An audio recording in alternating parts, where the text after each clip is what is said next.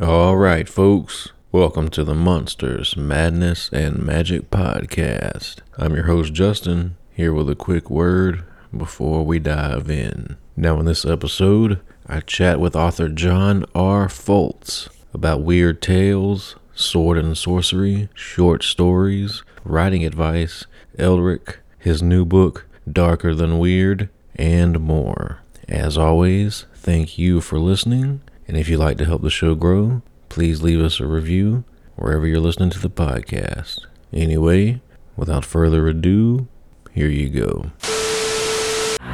Greetings, boils and ghouls. This is your comrade, the Crypt Keeper here, reporting dead from the sanctuary of the strange. Tonight's macabre myth is a fright-filled feature, one overflowing with monsters, madness, and magic.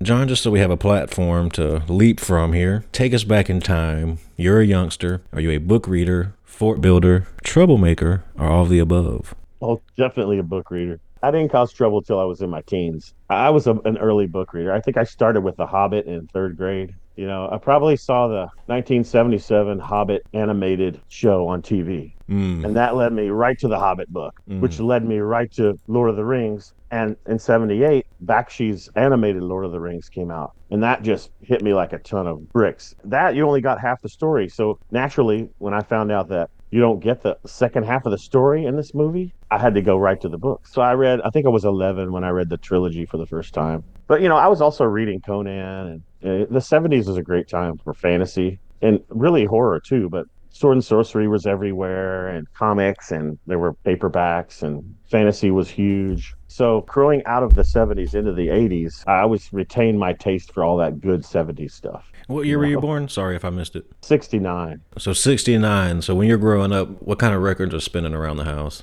Oh, the first thing I can remember growing up, my family, they are country people. So, you know, they were all into country music, but somehow I wasn't. I was the rocker kid. And it probably started with Kiss. When I was 8 years old, 1978, I got Gene Simmons' solo record because I just thought the demon was so cool, you know, blood dripping out. And that led me to get Destroyer and Rock and Roll Over, which is interesting. We're talking about this because in the past couple of months, I've been rediscovering the Kiss albums that I had when I was a kid. Destroyer is still an amazing album. Rock and Roll Over. So that was the back in the day when you could join a record club for a penny and get like 12 albums. That's how I would get albums. Later, you could do the tape club and you could get tapes, you know? So anyway, yeah, I'm a total 70s kid. Are those your original records that you're listening to? No, I don't have too many original records. It's funny because in the 90s, everybody got rid of their records and replaced them with CDs. And now CDs are outdated. But I'm keeping my CDs. I'm not gonna throw them away. Everything gets a return. All of I have a couple of cassette tapes from back in the day, but mostly just a couple boxes of CDs. But I don't even listen to those anymore because I get everything online. You know, everything's online now. When I buy a new album, I'll just download it.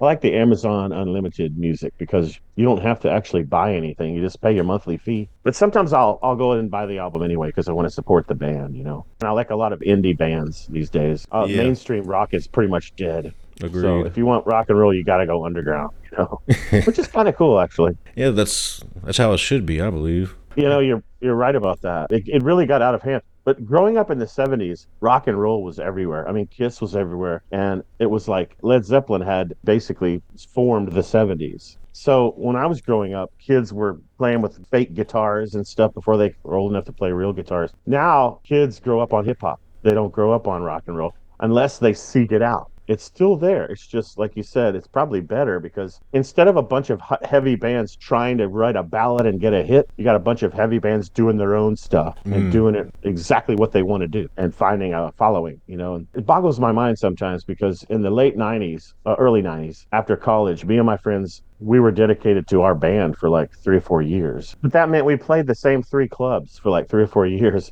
And there was really no internet yet. And I think about today, you could form a band and get a worldwide following from YouTube. Yeah, that's the thing. You can get your name out. There's so much I mean, on the flip side of that, there's a lot of oversaturation out there, but Absolutely. That's the bad part of it, is that you have to wade through a lot of stuff you don't like to find something that really works for you. But I don't mind that. I just feel sorry for a lot of those bands that they're not quite ready yet. If this was back in the day, they wouldn't get a label yet because they're not ready yet. But now let's face it, a lot of horrible bands can put out music just like a lot of great bands. But then again, who am I to say who's horrible? So when I like something, someone else usually hates it, and vice versa.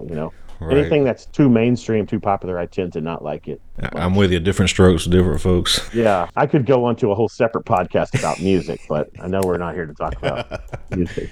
So what about your parents, John? Were they artistically inclined at all? Did you point to your mother or father where you get some of that from? Not really. My mom, she was a school teacher, so she was very by the book. She lived through the 60s, but she missed out on all the cool shit in the 60s. She was working and going to school and raising a baby. And well, she didn't have me till 69, but she got married quite young. I learned later in life that all that cool stuff I loved about the 60s, my mom wasn't involved with any of it. She was a country girl who was trying to make a better life for herself, and she was working too hard to enjoy any of that wild stuff. So later in life, she learned to have a little more fun in life. But I think back in the 60s, you always think that if people who lived through the 60s, that they were into the Beatles and that they were into the counterculture and that they were into not so. Anyway, my mom and dad were divorced when I was an infant. Didn't have much relationship with my dad, but my mom got remarried when I was about 7 for a few years. And so she was never into artistic things, but she always supported me being like, she would get me books and music and stuff. And she always supported me being creative. Although there was a time when I used to get sci-fi and fantasy books exclusively. And she was like, why don't you read some normal books? Read like Gone with the Wind, or why don't you read this normal stuff? Because she didn't see that. This was before sci-fi and fantasy was cool. A lot of people today don't get this, but for decades, if you were into sci-fi and fantasy, you were a nerd simply because, for no reason. I don't know how that changed. I guess that generation grew up and said, hey, yeah, we're making this stuff now. It's cool. Yeah. Yeah, and Marvel has the most hit movies of anybody. When I was a kid, I used to dream about that. What if Avengers was a movie? Whoa. What if you could X-Men, Daredevil, all this stuff I grew up on. So a lot of people hate Marvel, but I really like it because I've followed these stories and these characters since I was a kid, Right. I do not hate Marvel. I don't look at it as a Marvel movie. It's like, okay, I like this movie. Maybe I don't like this next movie. I look at it on an individual basis, I guess, is what I'm trying to say. Absolutely. I like Marvel movies, but that doesn't mean I like every one of them. Exactly, yeah, I'm with you. And the same with Star Wars movies. I couldn't stand Solo. I fell asleep 3 times trying to get through Solo. I thought that it was great. It had a great potential. But, when you change directors in the middle of a movie and I didn't know that happened. Something went wrong. Yeah, I think Ron Howard had to come in and take over, or was he the one who left? Anyway, but, compare that to the other Star Wars movies that came out around the same time. I really like those. And, I like the Disney shows. They're all pretty much really good. But yeah, I think you got to judge them on a case-by-case basis. You can't just reject them all because, that's all Marvel. You'll miss out on some good stuff if you do that. And they intentionally try to do projects that feel different from other projects. They know they've got different markets. So you can see them hitting different markets on Disney Plus than they do in certain movies. And certain movies will hit certain markets. And I think it's a wise approach, rather than just saying, everybody will like everything we do. Let's do something for this group of people. Let's do something for that group of people. And if you want to join in, you can. Well said. While we're on the subject of film and television, when you think back to formative films and TV shows that you grew up on, what comes to mind? Oh, man. My all-time favorite TV show was Kung Fu with David Carradine. Created by Bruce Lee, but Bruce unfortunately wasn't allowed to star in the show he had created. But I didn't know any of that as a kid. My introduction to mysticism and Oriental philosophy and Shaolin Buddhism and all this stuff came through that show. So as a kid, I remember just being mesmerized by Kwai Chang Caine and his walking across the desert and how he would always meet up with people that wanted to do him harm. And he would always sidestep it, get out of it. All it took was they were only allowed, I found out later, they were only allowed to show 2 minutes of violence every hour. It's an hour-long program. But in the 70s, you could only have 2 minutes of violence. So he was only able to use his kung fu for 2 minutes every time. So the brilliance of the show is they would go into slow motion. And so that one kick would be like 30 seconds, Kung fu was great because not only did it have the Western it had the Western aspects, but it had the Eastern mystical type aspects. And yes, David Carradine wasn't Chinese. He wasn't even half Chinese, but he did portray that character with his body and soul. I think if he had stuck with it more than 3 seasons, it would have still been, because he quit that show in 1973 when it was the biggest show in the world, and he walked away from it, and I think he regretted it. But that was my big thing growing up. And when it comes to other shows from my youth, I think anything fantastical, pretty much, because there wasn't a lot. You had to catch stuff like old reruns from the 60s, old Spider-Man TV show, or old Flash Gordon movies from the 30s. There wasn't a whole lot for us fantasy and sci-fi kids back in the day. Every now and then you might get an anime which was translated, like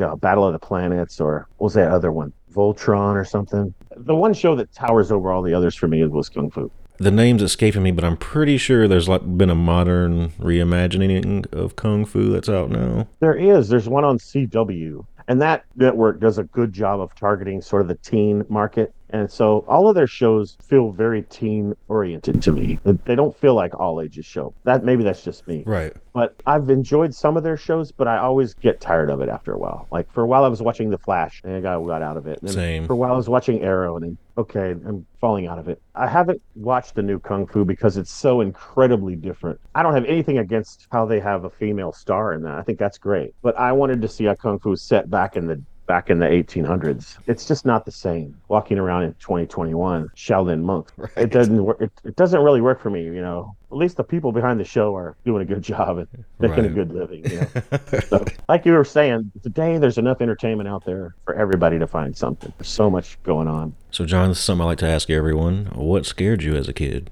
Oh, geez, that's a good question. I think probably one of my earliest fears I remember was nuclear war. You learn about that as a kid in elementary school. And I remember at the time there was a lot of tensions with Russia. This was the late 70s, early 80s. So I remember as a kid going through some anxiety about the nukes. We're gonna have a nuclear war. And my mom's a very practical person. She would be like, "Oh, we're not gonna die. It's gonna be fine."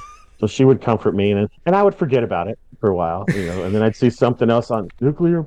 So that's just something I think everybody, my generation and after, we just learn to live with it. We just learn to live. And even today, we all live with the idea that we could be blown away at any second. Yes, it's constantly looming. So it's like, you might as well just enjoy life. It's like the old story of the guy. I think this is a Chinese folktale. The guy's hanging off the cliff and he's about to fall to his death. And at the top of the cliff is a tiger, which is waiting to eat him. And he finds a wild strawberry growing on the side of the cliff. And so he eats the strawberry. And that's supposed to be a reminder that you have to enjoy life while you have it, because you're either going to fall or you're going to get eaten by the tiger. So that's great. And then when you hit 50, you really start to, I'm 53 now. And when you hit 50, you really start to think about, how much time do I have left? And what do I want to do with it? And in my case, what kind of books do I want to write? What kind of creative, so I've always got to have some kind of creative outlet. And at this point in my life, it's writing. In my 20s, it was music. Teens and 20s, it was totally music. I think I answered your question. Yeah, that was a great answer. So when it comes to writing, when do you first begin to experiment creatively and maybe make your own short stories? How early on are we talking? Well, I do remember the first time I ever felt like I wrote something good was 7th grade. We had an assignment to write a short story. I don't really remember what the assignment was, but I wrote a little short story about a knight who goes out to fight a dragon, and everybody tells him, don't go fight the dragon. It's a man-eating dragon. It's terrible. You can't win. And so the knight didn't listen, and he went out and he charged the dragon and was immediately destroyed and crisped and eaten. And so my English teacher, Miss Kimberlane, she liked it so much she read it to the class. And I remember feeling a pride that I'd never felt before. Hey, I wrote that. And she says it's good. And they liked it too. So that might have been my first writing bug, right there. But I remember in college, I took a lot of creative writing courses, and I probably dabbled in writing a few short stories in high school, but it didn't really hit me till college, because that's when you get those really good creative writing courses. And Weird Tales, right about the same time I went into college, I discovered the new version of Weird Tales, the Terminus edition, edited by Schweitzer and George Skithers, Schweitzer and Skithers. So I was reading Weird Tales, and I was like, I got to get published in this magazine. This magazine's been around since the 20s, and it kicks ass. So I started writing stories in my creative writing classes that I could submit to Weird Tales, and I would always get rejected. But Daryl Schweitzer would always write me back. Unlike other editors, who I might have been rejected by, he would always write me personalized instructions what to work on. And I'm like, oh, this is awesome. He's literally telling me how to get better. Cut to 15 years later, 15 years after college, I finally, not that I wrote, I would take a break from writing and then maybe I would come back to it. But 15 years later, I finally sold my first story, and it was to Weird Tales. When Daryl was still editing it, it appeared in Weird Tales number 340. It was called The Persecution of Artifice the Quill. And almost immediately after that, Daryl and George were replaced by a totally different editorial team who wanted to revamp everything. So that was the first and last time I ever appeared in Weird Tales. Daryl had bought 2 other of my stories over the following year. But when they came in, they were like, nah, old people, go away. If you're not famous, we don't want you, pretty much. But dude, And being so published in Weird Tales for your first story is awesome. I still think of it fondly, and it was quite a thrill, and it took a while for me to accept the fact that I wasn't going to be in Weird Tales anymore. I was knocking my head against the wall, submission after submission after submission, because in my view, I had worked 15 years to get in this magazine, and I finally did, and then boom, someone else takes over, and now they want me to work another 15 years. So after about 5 years of absolute repetition going nowhere, I said, forget it, I'm done. I don't need to be in this magazine anymore. There are other magazines out there. In fact, fuck short stories. I'm writing novels now. So after I got a few years of short stories under my belt, I decided I'm going to graduate up to novels. So for the next few years, I was working on trying to get a good novel together. The end result, long story, was my first novel, Seven Princes, which came out in 2012. But I had written a whole earlier version of that novel and scrapped it because it wasn't any good. People always say, how long did it take you to write that book? And I'm like, about 5 years altogether. But that's not bad, because I've heard people like R. Scott Bakker is one of my favorite writers, and it took him 15 years to write his first novel. I guess I did pretty well then, to do it in 4 or 5 years. Anyway, I skipped ahead. You were asking me about the first story. Yeah, I freaking love Weird Tales. I got this compilation hardcover Weird Tales, the magazine that never dies. It was edited by Marvin Kaye. Still one of my favorite anthologies. And it was just a bunch of stories from the old Weird Tales and the new Weird Tales, the Terminus included. And there was some great stuff in there. So many good stories in it. And one of them is a Daryl Schweitzer story. So Daryl went from somebody who was sending me editorial advice and rejecting me to someone whose work I started reading and was absolutely blown away by it, because he's got this sensibility for dark fantasy that I think is pretty much unrivaled. And a lot of people they're tired of me talking about what a great writer Daryl is. The world already knows this. I don't really think he gets enough attention for whatever reason. There's a lot of writers like that. They're amazing, but the world just doesn't seem to recognize it. And they always have these dedicated cult followings. People that like Schweitzer's work know what I'm talking about. You don't get much better at writing short stories. I've told Daryl he should write more novels, but the thing is, he feels more comfortable writing short stories. So in his career, he's written over like 400 short stories and only about 4 novels. That's just the way his creativity works, so I understand that. I went through a period recently where I wasn't writing short stories for about 3 or 4 years, and I was concentrating on novels. Mm-hmm. Now I'm waiting for those novels to get picked up, and I'm planning to jump back into short stories. Kind of cyclical with it. I know there's different ways to skin a cat, and each one can be different, but what does your typical process look like? Are you an outliner? Do you like to sit down and go with the flow and fix it later? Are you talking short stories, novels, or both?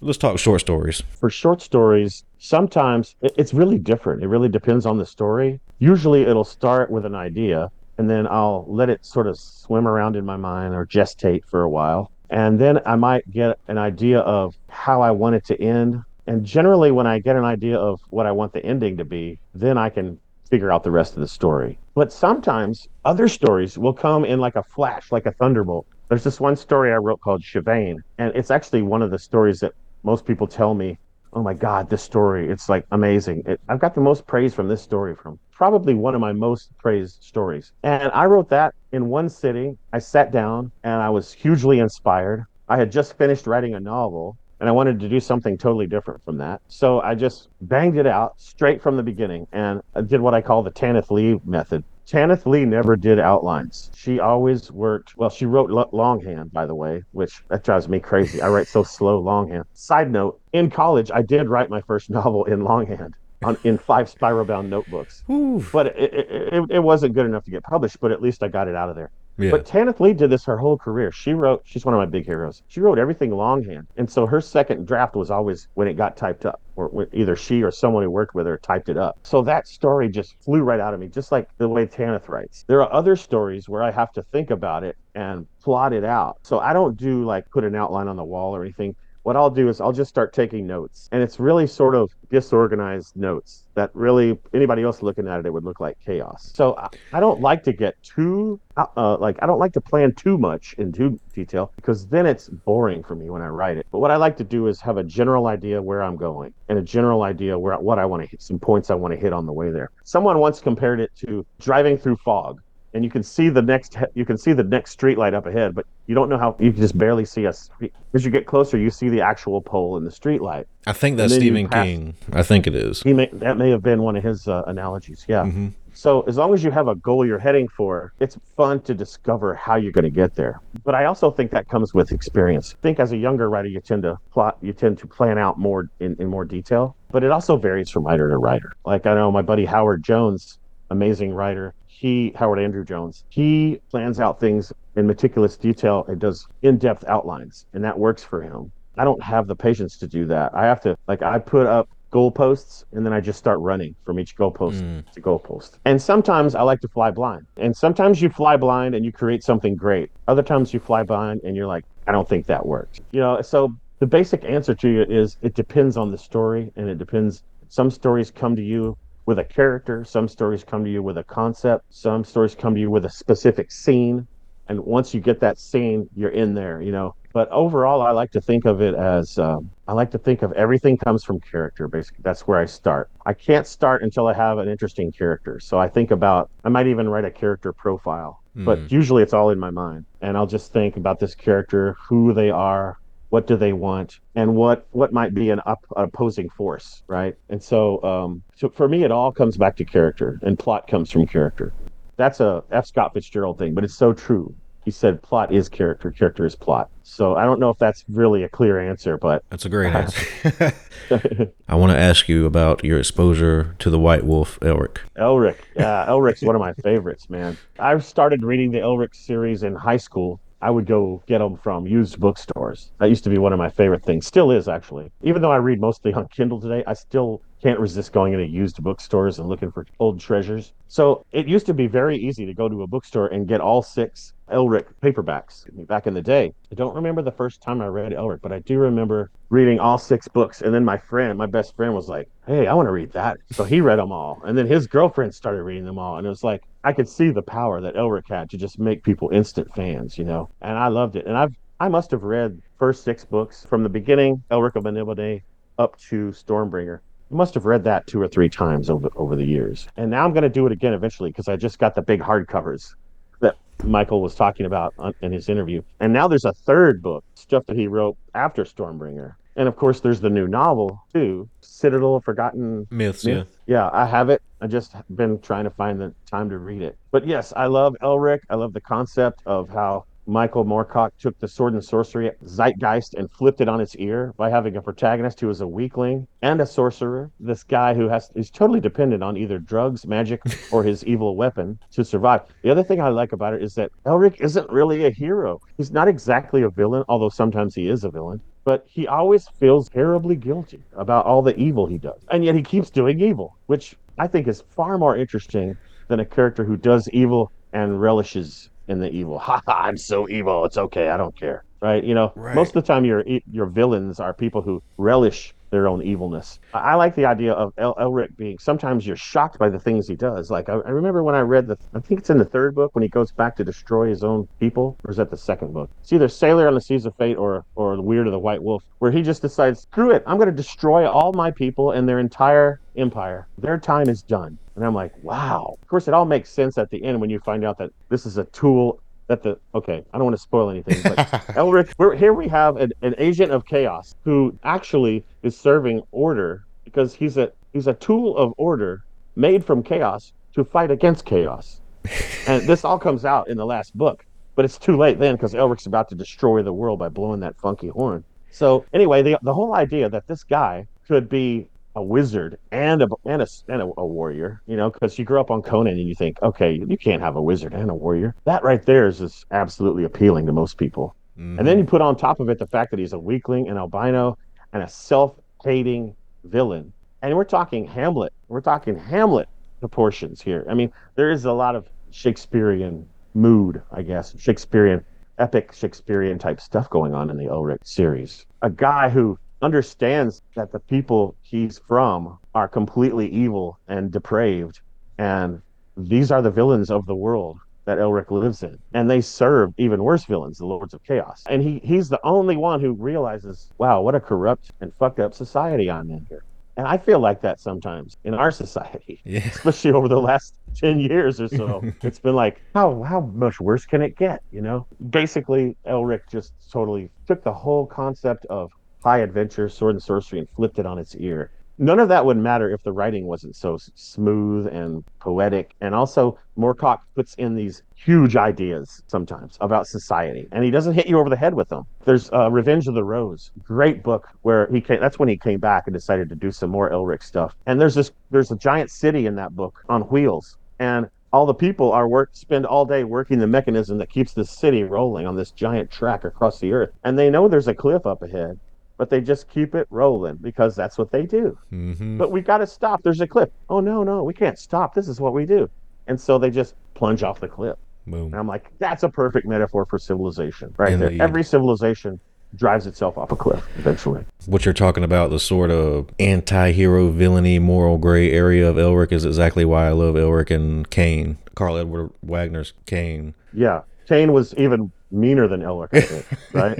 Yeah. Cain didn't feel as bad. I mean, I'm not a Cain expert. I'm more of an Elric expert. I've read a little bit of Cain. But Cain would do horrible stuff and not feel bad about it, right? Right, yeah. He's definitely a bit more of an a-hole than Elric. I'll definitely give you that. Like, I wouldn't have liked Elric if he didn't feel so bad about his own villainy. You know what I mean? That's what Right. appealed to me. I need to read more Cain, actually. Let's talk darker than weird. 14 Tales of Horror. Okay, so I'm assuming that most of these stories have been written at various points of your life and you compile them. Am I wrong? Yeah, they were basically written over a 10-year period from like 2009 to 2019. I still can't believe it's 2023 because 2019 feels like last year to me. I think the pandemic and everything, the time seemed to dilate or something. Anyway, yeah, this is the other side of my career. I'm mainly known as a fantasy guy, but it's always dark fantasy. And some people will be quick to point that out. Your writing is so dark, I'm like, well, yeah, but that's the kind of fantasy I like. I like dark. I don't like what they don't call it light fantasy. What do they call it? There was another term I heard. It was the opposite of grim dark. I don't remember what it is. There's some kind of a term out there. I've always liked dark fantasy, and I've always had a taste for horror too. I'm finding as I grow older, though, I'm less drawn to horror because I see more of the horror of the real world, and I start to feel more of that horror, Mm-hmm. and so I don't revisit my horror as much as I used to because I'm looking more for stuff to comfort me, and make me feel better. But again, that might be a result of the pandemic. And when you turn 50, right in the middle of a pandemic, bam, it's like a double shot of existential angst. You're like, so I'm moving towards the next phase here, Right. But the other half, I've always written fantasy, and the first story I ever sold was fantasy. First few stories, but always there was this because Weird Tales was always great because it was mainly horror, but with a side dose of fantasy and sword and sorcery. And there's actually many different kinds of Weird Tales fans. There are Weird Tales fans who only want the horror stuff, who hate the sword and sorcery stuff. Then there are Weird Tales fans like me who always preferred the sword and sorcery stuff because it's mixed with horror. Robert E. Howard, Clark Ashton Smith, they both mixed horror heavily into their heroic fantasy. Most of Clark Ashton Smith's heroes died in their stories. They would usually die instead of, what I'm trying to say is Howard's characters were always triumph, but Clark Ashton Smith's characters would always fall in a pit or get eaten by a horrible monstrosity or something, get strangled by a mummy or something like that. So the other side of my horror bag, I guess, is driven mainly by Poe and Thomas Ligotti. I've always been a huge Thomas Ligotti fan ever since I discovered his first book, Songs of a Dead Dreamer. I remember back in I had just graduated from college. I had no money. I was literally living on couple of friends' couch, while I was trying to get my shit together. And I barely had any money. But I found this copy of Songs from a Dead Dreamer. Didn't even know who it was. And it was just something about it. I spent what little money I had on that book, which infuriated my roommates, by the way, because I couldn't pay my rent. But I just read that book from cover to cover going, oh my God. So that set me on the path to looking for anything Thomas Ligotti wrote. And eventually I did a little online Cosmic Visions. I did this thing called Cosmic Visions online. It was a science fiction magazine, fantasy, sci-fi horror magazine. And I got a tiny little story. I got Thomas Ligotti agreed to let me reprint one of his tiny little stories. That's when I started finding out more about Tom. And I found out stuff like that he was agoraphobic and didn't like to go out of his quarters, and like this guy's dealing with real issues and they all feed his fiction. It's why his fiction is so amazingly weird and powerful. And so I think that's why Tom hasn't produced a giant body of work like other writers, like Stephen King never stops writing. I think Tom Ligotti is just trying to get through the day without collapsing into, spasms of anxiety. And so he writes when he can, he writes when he feels that he can write. Despite that, I still think he's the greatest living horror writer. No disrespect. A lot of people to would agree Stephen with King. you. Yeah, and it's great because ever since I got into Ligotti, I've seen his fan base grow and grow and grow and grow. And then, of course, when the internet hit, now it's sort of this widespread.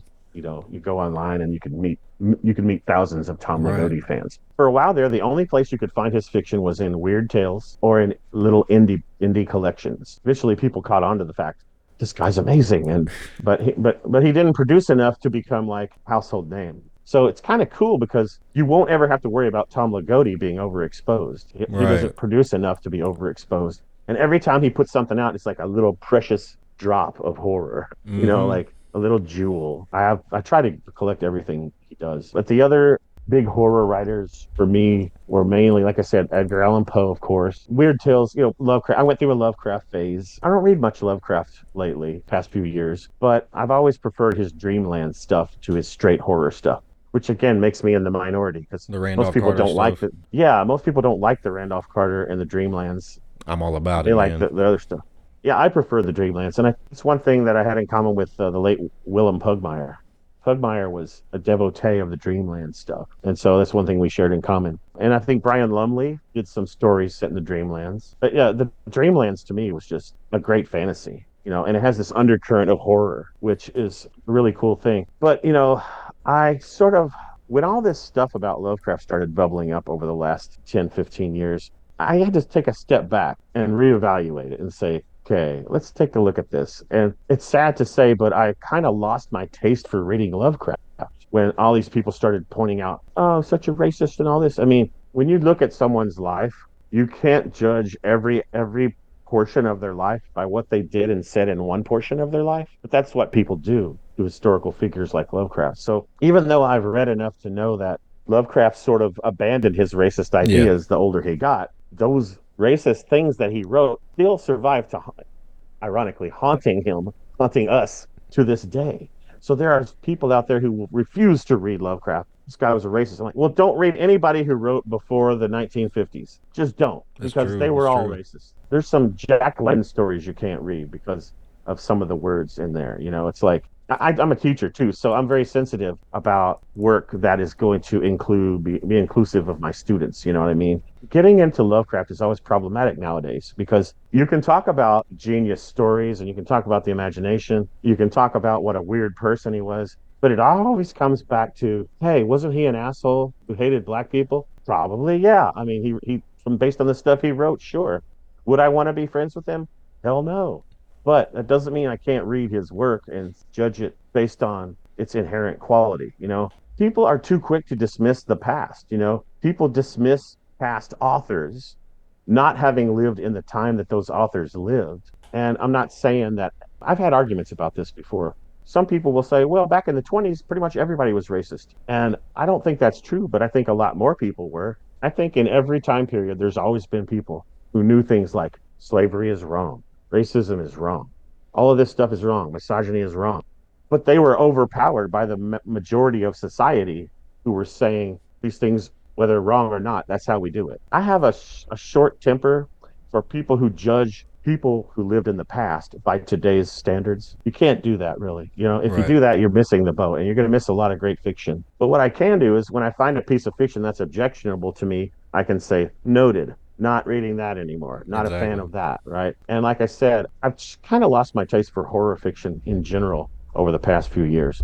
Then again, this might be a cycle. I might be rediscovering that. I don't want to talk about Lovecraft the whole time, but it seems like when you talk about horror fiction, you got to bring Yeah, Lovecraft into he's it. he's in there. Just a side Yeah, note but about Lagodi. I'm going to be talking with Harry O. Morris here soon, who was the artist on Songs of a Dead Dreamer, and he was the guy that first published a lot of Lagodi's short stories.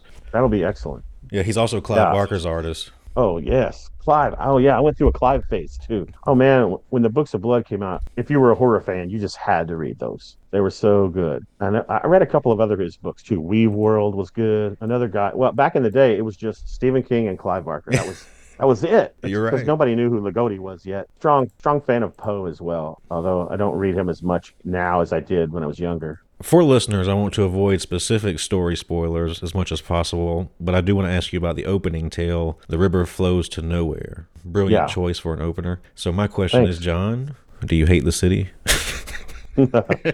That character in that story says, "I hate the city," and he keeps reminding you how much he hates the city. I personally don't hate the city. I like the city a lot. I like the city when I have money because if you have money, cities are amazing. If you're broke, get your ass out of the city. If you're broke, it's hard in the city. It's hard to survive. But I love the city and I like going into the city. I've always said that I don't want to live in the city, but I want to live close to some big city. And so that's generally how I've lived my life. I did live in Chicago for a year and a half, and that was enough to make me want to live a little farther out. It was just this idea. That story is written from the perspective of like a noir detective, right? And this noir detective, he has to go into the city. And it's a weird, once you get in there, you find out why he hates the city because it's so damn weird and strange and unpredictable and deadly. A lot of times when you write in first person, people think you're writing about yourself. But in that story, definitely not the case. There are some things I hate about the city. There's some things I hate about the country too. In my family, I'm considered the city boy. He's a city boy. City boy. So they're all the country folks. My sister still literally lives in the country. God bless her. She loves it. She likes it out there in the quiet, nice open Yeah, forest that's where stuff. I'm at. Oh, are you in South Carolina? Edgefield. Yeah, I'm in Edgefield, South Carolina, middle of nowhere. Edgefield? Hmm. Okay. I love the city, and I'm probably the only one in my family who does. So thanks for asking that though, because every time I go back and look at that story, I do kind of wonder if people think I'm really saying how much I hate the city. But no, it's the character who hates the weird city he's trapped in. I thought that maybe it had a little bit of influence from you because I was like, I think John lives in L.A. and this is giving me L.A. vibes. That I've never lived in LA, but I did work there for 6 months, and I commuted from Laguna Hills, which is about 2 hours every morning, 2 hours every night, 6 months. And what I realized is I either got to move to LA or quit this job. So I ended up quitting the job and getting one closer to home. But I was in SoCal for about 9 years, and now I've been up in NorCal since 2010. So Okay. 13 years. So for me, like one of the marks of a great short story is that you wish that it wasn't a short story. One of yours that really stood out to me was Love in the Time of Dracula. Oh, thanks. There's just so much there, it's just that kind of post Dracula world. There's just so much there to explore. Yeah, it would be fun to do another story set in that world. That was a story that just came to me. I don't really remember much about it. I just remember coming up with the title and thinking, oh man, that's a great title. What would I do with that? And then I developed it. See what I'm saying? Every story comes from something different. It could be an image, it could be a word, it could even be a title, right? Sometimes you think of a title that's so good you just have to write a story. You know, then you got to think of something else because a good title isn't enough. You got to have two or three good ideas really to get one good story. You got to mix a few good ideas together. One usually isn't enough. It's fun sometimes to write about these characters that everybody knows, like Dracula, or a couple of times I've written homages to Clark Ashton Smith, and I'll use like his setting for a story. But I had never done anything with such a famous, iconic horror character, and I thought, what would it be like if Dracula actually did just take over the world? So that's basically what that story is exploring. You get it through the lens of a guy who's absolutely in love with a girl who is a survivalist. And so it was also a chance to play around with this survivalist angle where like the female figure is actually the badass. And the main character is sort of like her lover, but like I don't want to say he's the beta. He's following her and Yeah. her people. And she gets a chance to, or I get a chance to write this really tough female character. But then I don't want to give away the story, but Right. things really change when they see a broadcast from the Lord of the World, Dracula. I guess the less I say about that story, the better, Yeah, because it's yeah.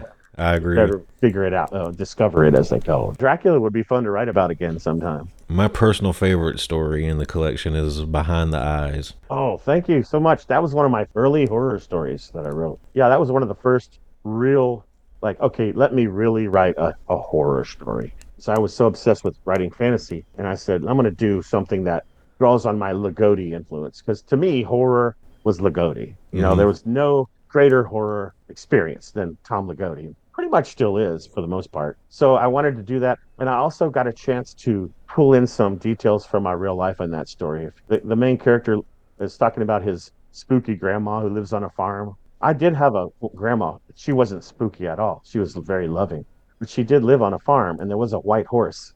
In the story, there's a white horse that's, kind of symbolic of death or whatever. But so I just kind of took my actual facts, twisted them to serve the story. So in the story, the grandma is a sort of a gypsy witch who collects these eyeballs and opens the gateway to this other creature that comes in from some other reality. So you can probably, as a Ligotti fan, you can probably see a lot of Ligotti in that. Of course, it's not Ligotti because I could never fill his shoes.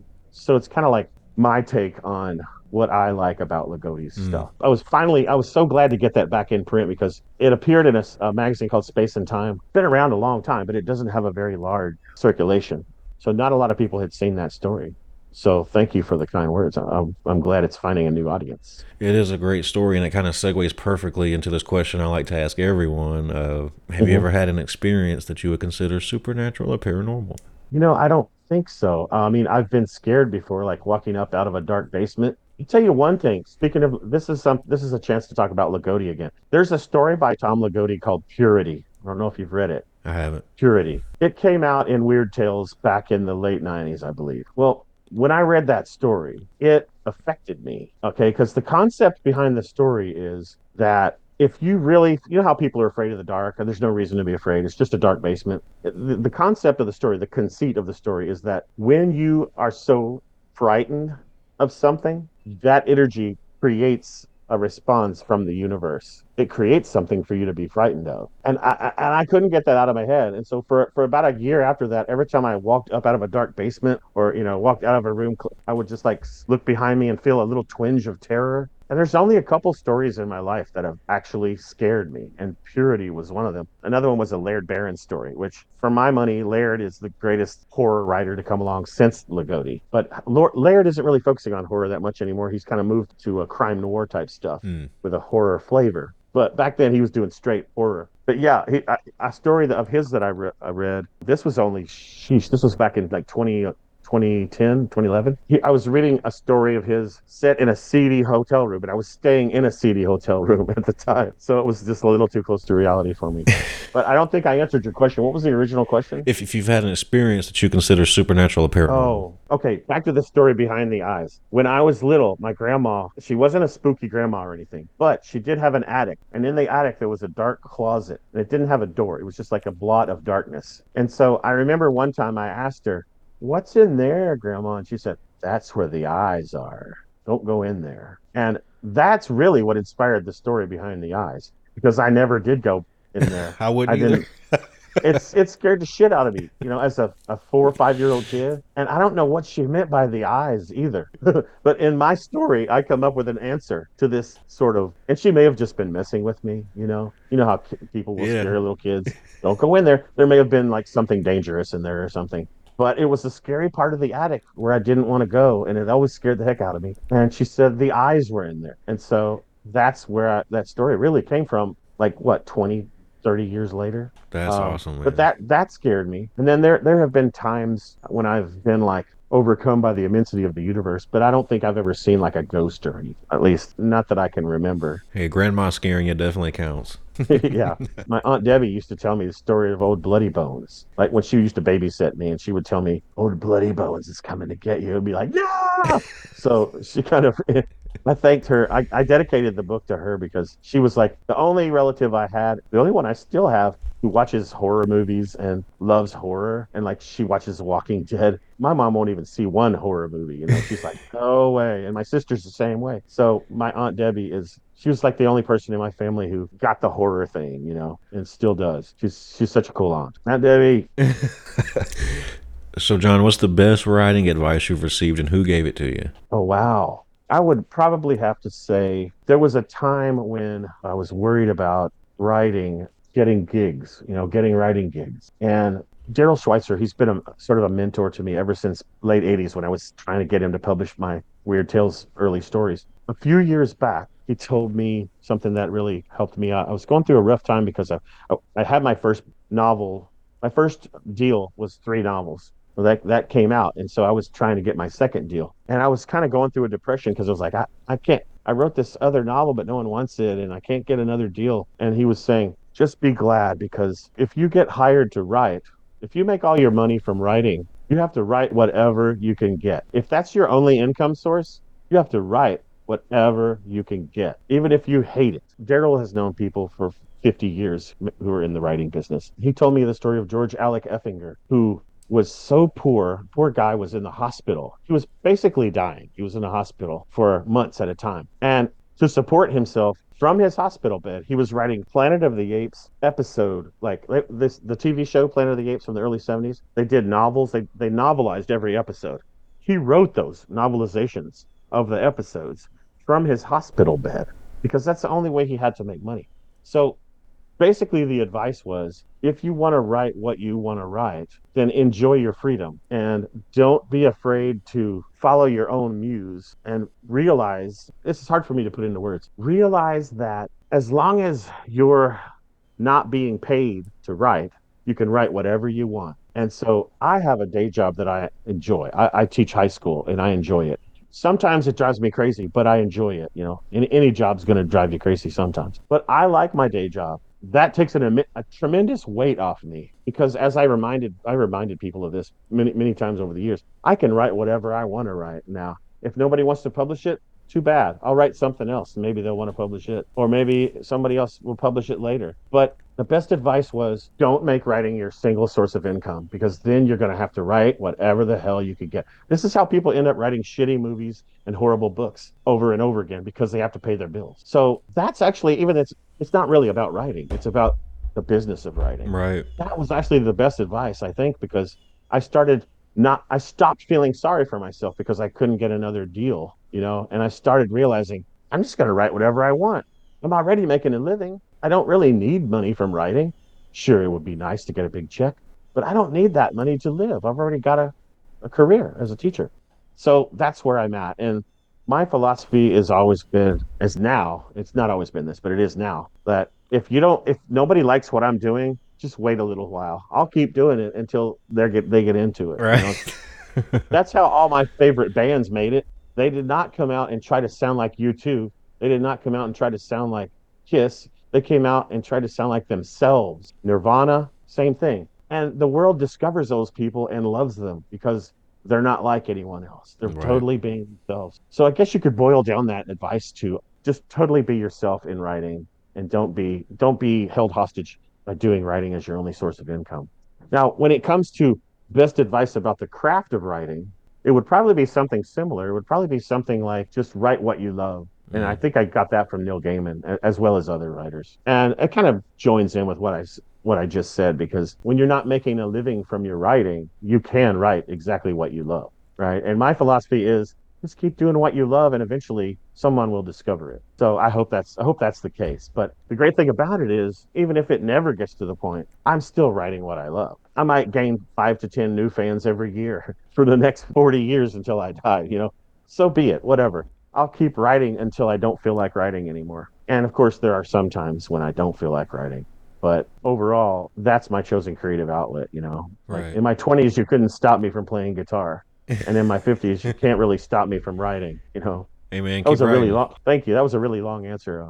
Sorry about that. Hey, it's a podcast. Yeah, that's, you what, can edit that down. that's what people are here for. Well, John, Yeah. just to put a bow on everything before I let you go for the evening, tell folks what's on the horizon for you and where they can find your work and keep up with you. You can find all my books on Amazon, John R. Fultz, Fultz.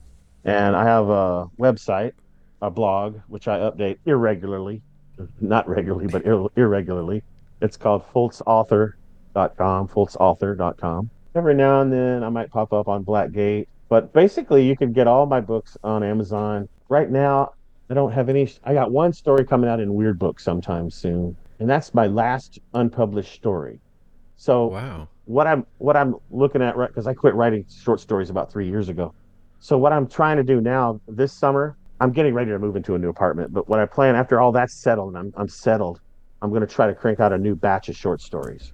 So as to where they'll show up, who knows? I'll probably crank out a new batch of short stories, and eventually next year probably go back to writing another new novel. But it's hard to tell. It's hard to tell. A lot of times, what you do depends on what's happening, you know, and like what opportunities you see. You know, I've got this new novel series I'm trying to find a home for, and as soon as that finds a home, then I'll be cranking out a third book in that series, I'm sure. But until then, it seems like it's a good idea to do some more short stories. Keep those muscles alive, you know? I'll take as many as you want to pump out, man. Appreciate it, man. Thanks so much for having me again. I appreciate it. Thank you so much. Have a good Take night. care. You too. Bye-bye. All right, folks, that's a wrap. I hope you enjoyed that chat with John. As always, thanks for listening, and we'll see you back next time. Monsters, madness, and magic.